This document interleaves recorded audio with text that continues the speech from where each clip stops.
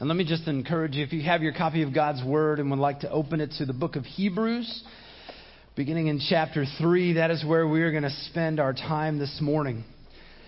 And as you're turning there, I want to do something that we did a few weeks ago. If you remember, we did a little word association a couple weeks back, and I asked you a question, and you would respond with an answer. And so today, we're going to talk. I'm going to present to you the name of a company or of an organization. And I would like you to tell me who you think, whose name, a person whose name comes to mind when you think of that company. That person may or may not be in charge of that company or that organization now. That person may or may not be alive. But I just love for us to think for a moment, who comes to your mind? Some of these are going to be easy. Some of these are going to be more difficult. And as I was going through this, I realized these are all a little bit slanted toward men who look like me. And I apologize about that. It's just not overweight fat men with beards, but never mind. When you hear Amazon, whose name comes to your mind? Jeff Bezos, right. We could also say the Washington Post because it's the same guy. Apple Computers, Steve Jobs, or you might also think of Tim Cook, who's now leading the company. Microsoft, Bill Gates, right. Oh, this will be for you younger ones, all right. Facebook, Mark Zuckerberg, that's right. Oh, this is near and dear to my heart. Tesla. Who comes to your mind when you hear Tesla? Elon Musk, or if you thought about SpaceX, that would be that guy.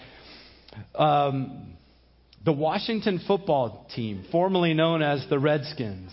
Who comes to your mind? Joe Gibbs, okay. We might also think of Dan Snyder, or might not want to think of, or some people might think of Jack Kent Cooke, who owned the Redskins for a very long time. Of course, you can't have the Redskins without the Washington football team without the Cowboys. Who comes to your mind when you think of them?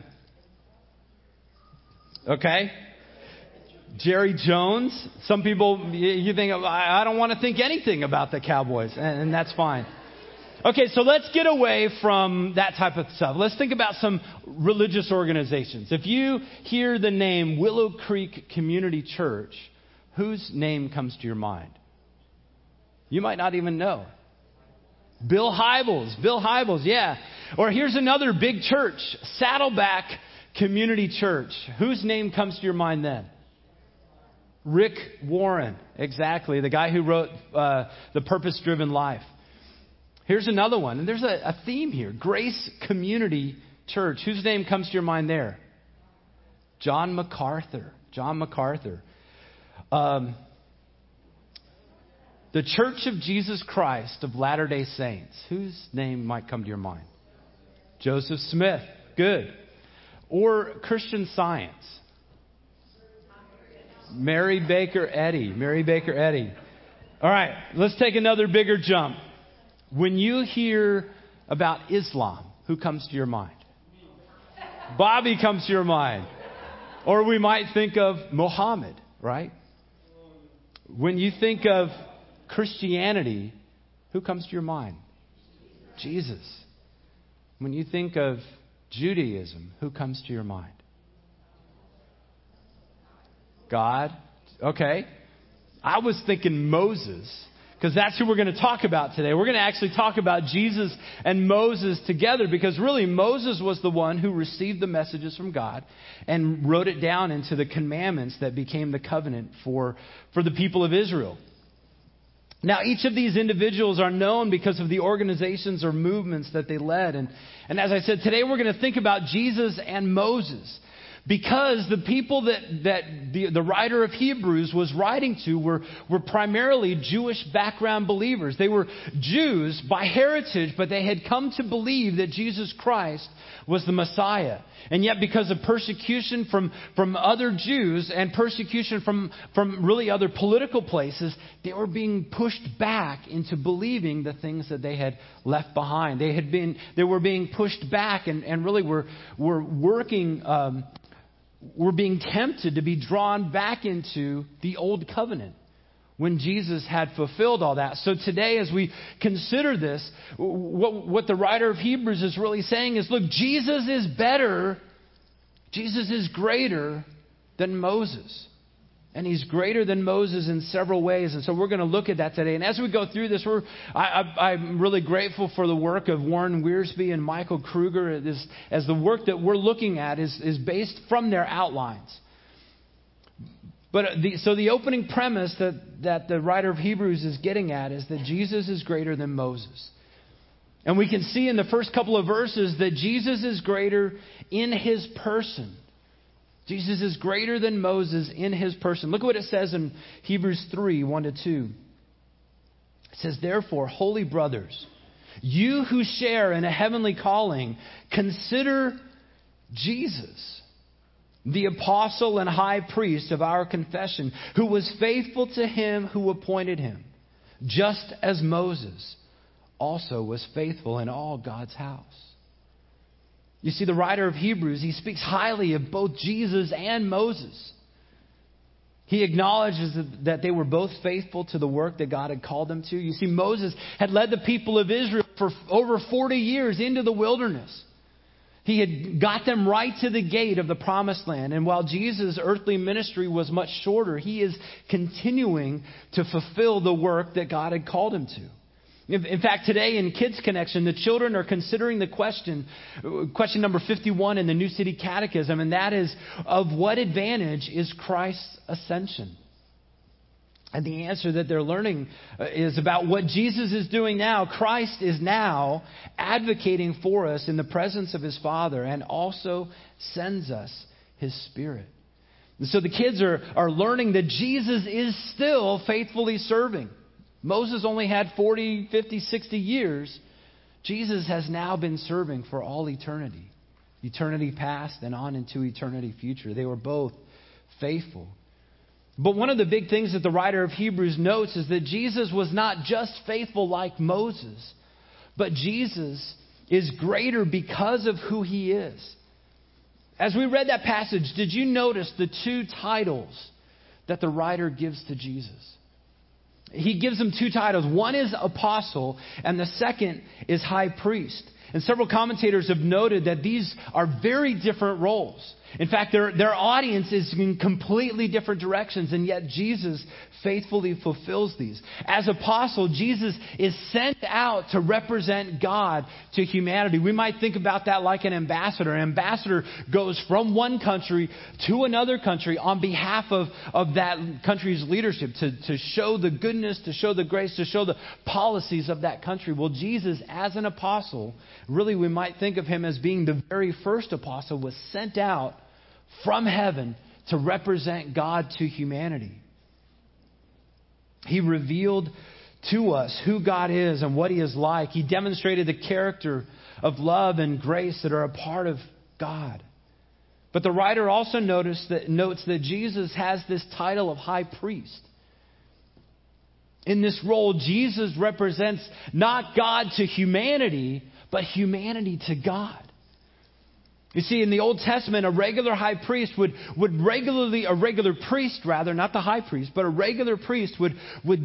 systematically and continually go before God on behalf of the people as an intermediary. And he would offer sacrifices and he would do all these things. And then the high priest was given a very special job to really encourage the people of the covenant to keep that covenant. He was given a special job to ensure that the covenant was being followed. And then, once a year, that high priest would enter into the Holy of Holies, the holiest place, on behalf of the people of God in order to pray for God's atonement, to pray for his forgiveness. And Jesus, as the high priest, is able to fulfill that. He doesn't have to go into the Holy of Holies once a year. He has direct access to God. So he, being our high priest, is always continually interceding on our behalf. He is there before the throne of God, representing us to God. Because he has perfectly fulfilled our covenant requirements, he gives us direct access to God as well. And so in these roles, Jesus goes both ways. He represents God to humanity. He represents humanity to God. And in a sense, you could say, well, Moses kind of did the same thing. He was called out by God to speak. He was a sort of apostle. But he was also considered sort of a priest in that he went before God on behalf of the people. But really his brother Aaron was given the title, given the job of priest. And being a fallen human, Moses cannot represent God the way that Jesus does. And he also cannot mediate the way that Jesus does. And so Jesus is greater in his person than Moses. But not only that, we see that Jesus is greater in his ministry. Look at the next three verses in Hebrews 3, verses 3 through 6. It says, "For Jesus has been counted worthy of more glory than Moses, as much more glory as the builder of a house has more honor than the house itself. For every house is built by someone, but the builder of all things is God. Now Moses was faithful in all God's house as a servant to testify to the things that were to be spoken later. But Christ is faithful over God's house as a son. And we are his house, if indeed we hold fast our confidence and our boasting in our hope." See, just as the CEO or founder of a company would have more acclaim than a manager would, so too, because the ministry of Jesus is over the house, he is greater than Moses, whose ministry was within the house. The house that the writer is referring to here is really the house of God's people. And I think you and I are a part of that if we have received by faith what Jesus Christ has done for us and what he did on the cross. But Moses, he came from among the people in order to manage or steward the house. And he was faithful to accomplish the thing that God had given him. And we saw over the last couple of weeks how Jesus' supremacy stems from part of his creative work in the world. Jesus is creator of the house. He is greater than Moses because his work extends far beyond that which Moses could ever do. And there is no way that Moses, as great as he was, could have reached the reach that Jesus can. And I think this is part of the argument that the writer of Hebrews is getting at. Keep in mind, these Jewish background believers were facing persecution. They were facing doubt and skepticism from their friends, from their relatives, from people saying, "Hey, come on back. You wouldn't have all this problem if you would just obey the old covenant like we do." And so the writer is encouraging them, hey, don't go back. Jesus is greater. He has fulfilled everything that Moses promised. He has fulfilled everything that Moses called us to do. And so the writer's point up to this point in the book of Hebrews is that Jesus is God incarnate. We saw that 2 weeks ago when we considered the first 3 verses of the book. And then last week we saw that Jesus is greater than the angels who gave the message to Moses. And so today we're seeing that Jesus is now greater than Moses himself because of his person, because of his ministry. But there is one other way that the writer points out, one other way that Jesus is greater, and that is in the rest that he provides. Jesus is greater in his rest. And Brian read about that a few moments ago. You see, Moses became well known initially because he led the people out of Israel, or led the people of Israel out of Egypt. You see, they were enslaved in Egypt, and they got comfortable there. They were just like, I don't like this. This isn't where I should be, but this is the life I know. They had been there a few hundred years. They were comfortable. And in some ways, they reluctantly followed Moses out of Egypt toward the promised land. And yet I wonder, how often do we get that way, settling for the second best here when we could be waiting, enduring patiently for the promises that God has for us in the future. When we get our eyes off of what God is doing and onto the present circumstances now. Even as the people escaped from Egypt and saw God work wonderful miracles, they rebelled and turned away from God. And in return, God allowed a whole generation to pass in the wilderness, leaving the promised land to their heirs. The writer of Hebrews refers multiple times back to Psalm 95. In fact, if you want to write in your notes or want to write in your Bibles, he's referencing Psalm 95 here, and we're going to look at a couple other passages that he looks back to.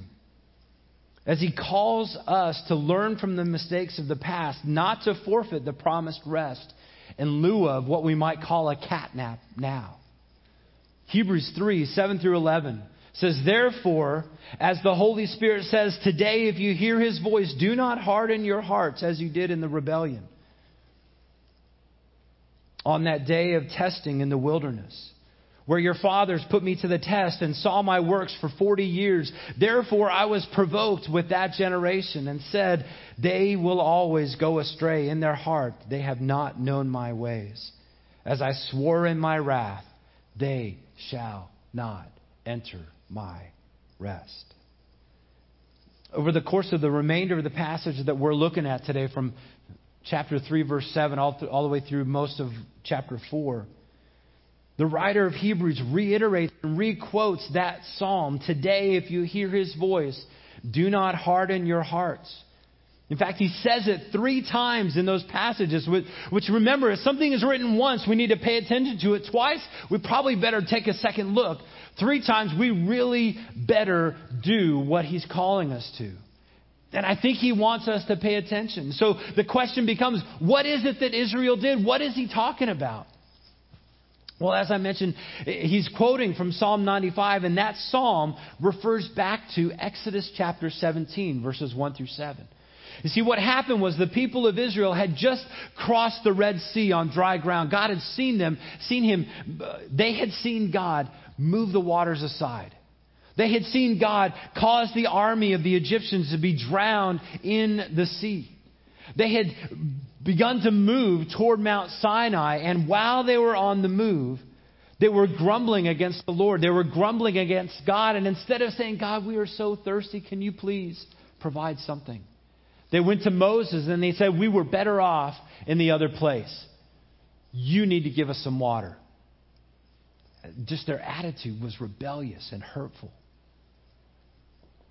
Psalm 95 calls that time, he says, specifically, here the writer of Hebrews calls it testing in the wilderness. But in Psalm 95, it literally says, he refers to the name that it was given, and that is Massah, or Massah, which means testing, and Meribah, which means quarreling.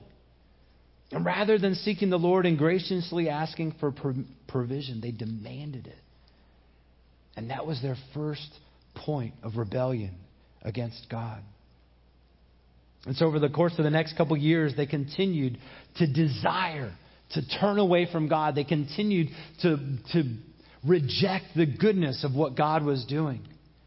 And so the writer of Hebrews gives us this encouragement in Hebrews chapter 3, verses 12 to 13. It says, take care, brothers, lest there be in any of you an evil and unbelieving heart, leading you to fall away from the living God. But exhort one another every day, as long as it is called today, that none of you may be hardened by the deceitfulness of sin. What was the sin of the Israelites? Some would say it's unbelief. They refused to believe the word of the Lord. But I think it's important for us to realize that sin in all of its form has a way of deceiving us, pulling us away from the best and truest that God intends for us. The temptations of this world promise rest, but only manage to deliver temporary satisfaction. He's used that word hardening. Don't harden your hearts as you did in the wilderness. And he's not talking about a medical condition like arteriosclerosis, a hardening of the arteries. But spiritually speaking, it's the same sort of equivalent. Because you see, when we have arteriosclerosis, what happens is because of things that are happening in our bodies, high cholesterol, obesity, various other things, the blood vessels are damaged and they begin to harden up. And they don't have the pliability that they need to have, the pliability that God has created in them. And so we eventually see a constricting happening until all at once we find that we've now had a heart attack. I think there's a parallel, though, here. Let's think about this from a couple of perspectives. We run into this challenge today where people are leaving the faith for a variety of reasons. And some people, I think, feel that the moral standards of Scripture are too limiting. And so they might say things like, well, if God loves me, then He will let me do this. He will let me sleep with that person. Or if God loves me, He would not have made me the way that I am. If God loves me, why would He have given me attraction for people like me rather than someone else? Or why has God allowed me to be tempted by these vices? Why does God allow me to be so angry all the time? Or some might even say, there are so many good religions out there. How can we know that Christianity is the only way? Isn't that bigoted and narrow-minded? And so if we begin to follow that path, we begin to resent the good plan that God has intended. We begin to resent God Himself. And we question who He is, and we put ourselves in the place of God, saying, well, if God was that way, He wouldn't have done this. Forgetting that God is God, and His ways are not our ways. His ways are higher than ours. And so what we find then is, as we begin to resent and question God, our souls begin to constrict and harden, and now God can't be that way. And rather than being submissive and pliable to the plan that God has intended, we became angry and bitter.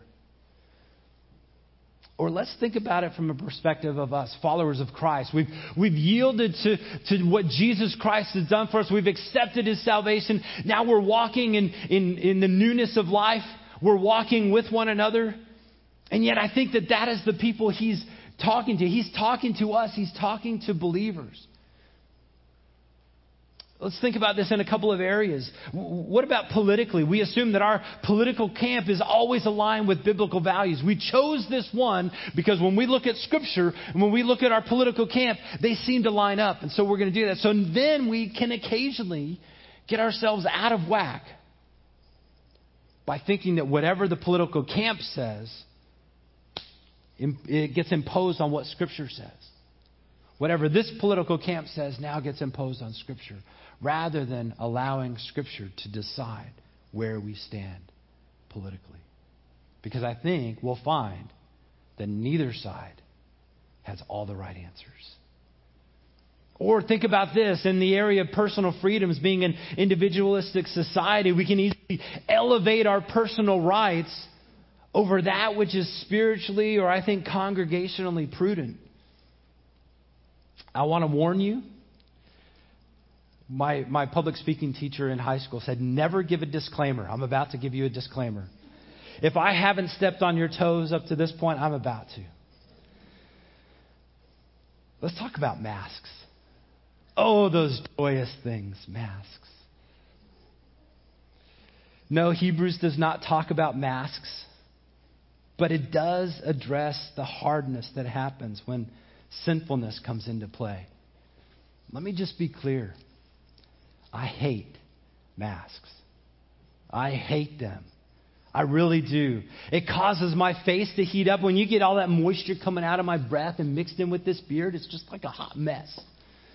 And then when I wear glasses, it fogs up and I just can't see anything. I'm wearing sunglasses outside. I can't see anything. I don't like how it makes it very difficult for me to hear what you say. I hate that. I've heard and I've read contrary things regarding the effectiveness of masks. And part of the reason that I got the vaccine back when I did is because I thought, hey, I wouldn't have to wear a mask again. Yay. And that lasted about a month. But that being said, our governing authorities, whether we voted for them or not, have mandated right now that we wear masks indoors in public settings unless you're speaking or presenting. And unfortunately, that means here at church. we've, as elders, we tried to communicate that about a bit in a few different places. And again, we've kind of taken the policy. They've said this, but we're not going to be the mask police. They've said we need to wear masks. We're going to wear masks, but we're not going to police anybody. Because there are sometimes, even the county has said, some people don't need to wear masks. They have health reasons that prevent them from being able to do that. And part of the reason we don't want to turn anybody away is that, as I said, we don't want to be the mask police. We don't want to evaluate, are you one of those careful exceptions? Are you the one who fits into this or that? We're just kind of have decided not to deal with it that way. But there are some of us who refuse to wear masks, not because of a health concern, but because we simply disagree. We think the science isn't backed up by it. We think it's political overreach. We think it's bogus. But I want us to think about this. What is the cost? What is the cost?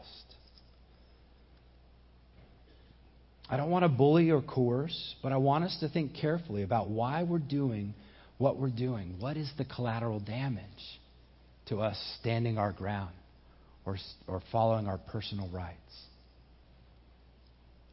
The Apostle Paul wrote in 1 Corinthians 8, 1 through 12 regarding food sacrificed to idols.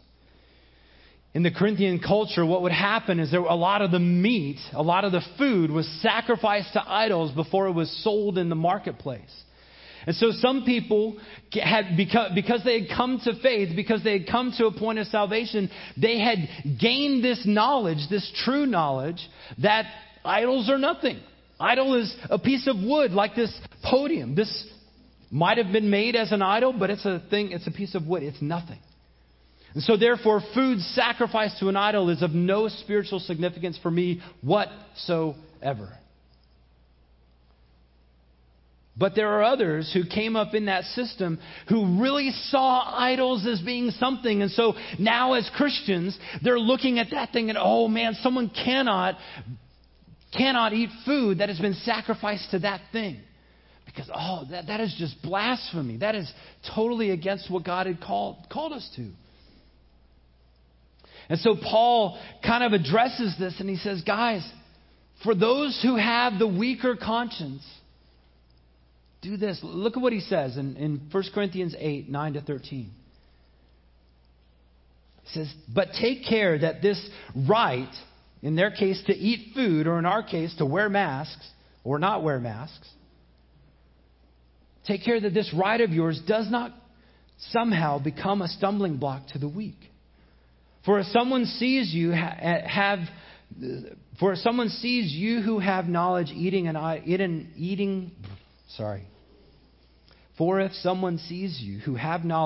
in an idol's temple, he will not be encouraged if his conscience is weak to eat food offered to idols. And so by your knowledge, this weak person is destroyed, the brother for whom Christ died, thus sinning against your brothers and wounding their conscience when it is weak. You sin against Christ. Therefore, if food makes my brother stumble, I will never eat meat, lest I make my brother stumble. And so in light of that, let me just kind of tell you where I've landed. I will do my very best when it's required of me to wear the mask that I hate in order to keep the brother or sister that I love from stumbling in sin. And so avoid hardening my heart against the word of the Lord and hardening their heart against the word of the Lord. Really, we could pick any number of other personal freedoms: drinking alcohol, smoking, listening to secular music, watching movies, playing cards, any number of other things. And I'm not saying that we can't or shouldn't do those things. I'm just saying that we need to be mindful of how our actions will impact our brothers and sisters in Christ. And there is a place, now don't get me wrong, this is a challenging road to walk, because there are some people who can get so cranked over thinking, well, if I do this, will it affect that person? If I do this in the privacy of my home, how will it affect that? Don't let that go. Because in that case, it's between you and the Lord. But in public settings, in places like this, we need to be mindful. We need to be careful. And then, in fact, the writer of Hebrews gives us another helpful command. He says, exhort one another. Essentially, have a conversation. Rather than going home and pouting, oh, I can't stand wearing those masks, or, oh, I can't stand that this person isn't wearing a mask. Maybe we just go up to them and say, hey, I notice you're doing this or not doing that. Help me understand why. And doing it in grace and love. And not in condemnation, not in judgment. Because I think what happens then is now we have the opportunity to be able to say, hey, you know, when you do that or when you don't do that, I might be a weak conscience. I have a really hard time with that. And then it allows us as brothers and sisters in Christ to lay down our personal rights, to lay down our personal freedoms for the glory of God and the edification of one another.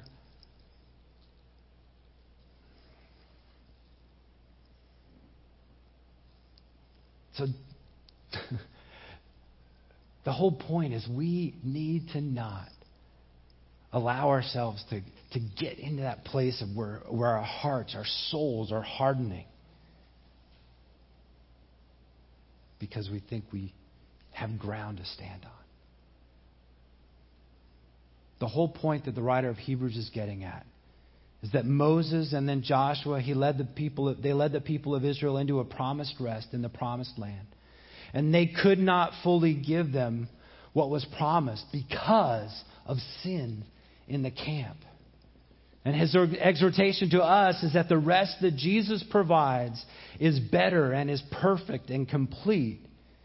And he has paid the price of our admission into that rest. So this gets to the last couple of points that I want to just touch on very briefly. How do we enter that rest? How do we enter his rest? Michael Kruger summarizes it this way. He says, first of all, it takes faith.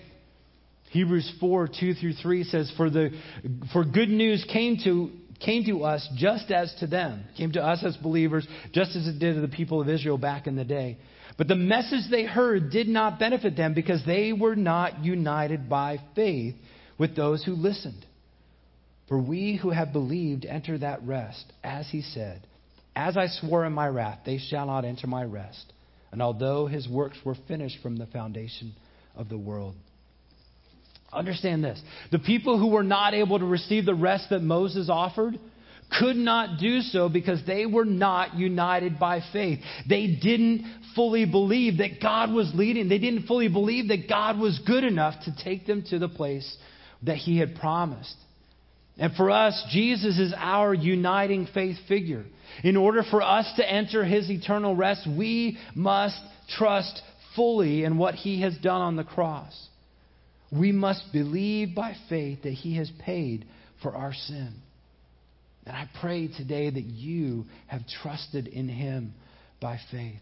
We sang about that a few minutes ago. Jesus, I am resting. Here's the joy of what it is. When we've received Christ's salvation by faith, there is no more condemnation for us. We have no reason to fear judgment from God.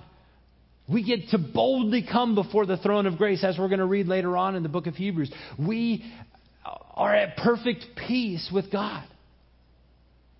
So we enter his rest by faith.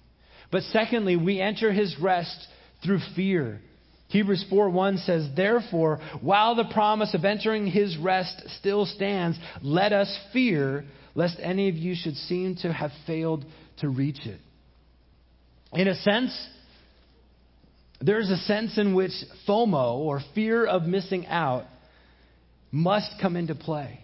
You see, God has demonstrated his love for you and me by sending his son as an apostle and as the ultimate high priest. And if we don't allow Jesus to represent us before God, then we are missing out on that eternal rest.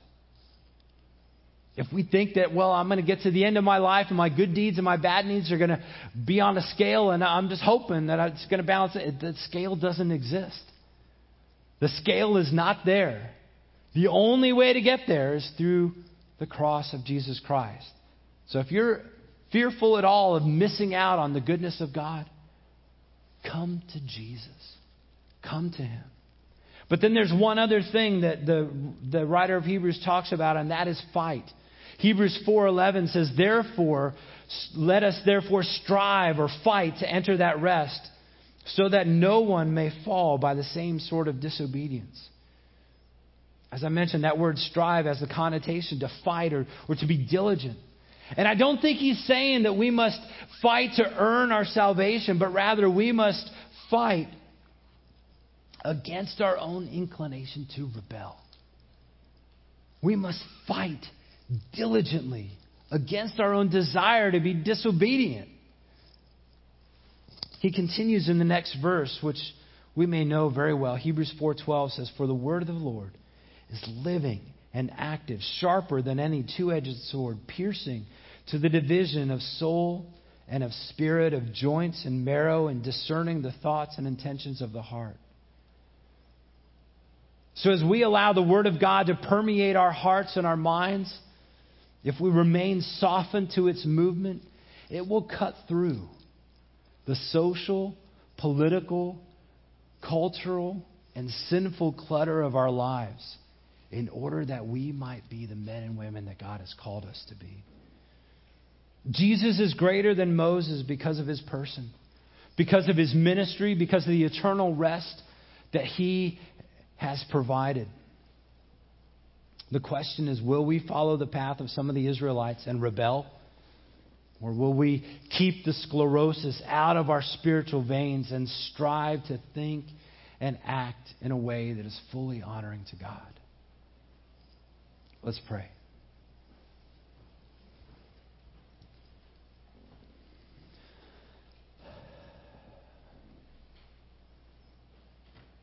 God, when we come before you, when we open your word, it is sometimes hard to align our lives with you. So God, I pray that you would help us.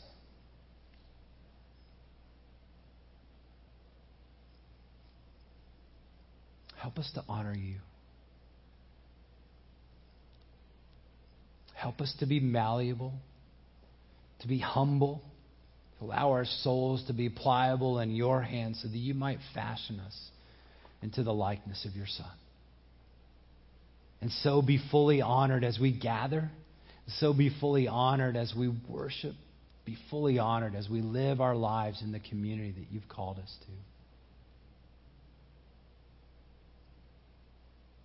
to. Help us, we pray, in Jesus' name. Amen. Amen. While the band is coming up, I want to just encourage you. If you are not yet a follower of Christ, if you don't understand what all this means, let's have a conversation this week. Let's talk about it, because there are so many good things that God has for you. But I also want to encourage you. If I have offended you, that was not my intention. My hope is that we might be the men and women of God, that we might encourage and exhort one another while it is today, so that there may be no division among us, so that we might be united fully by faith. Let's stand together as we close our time.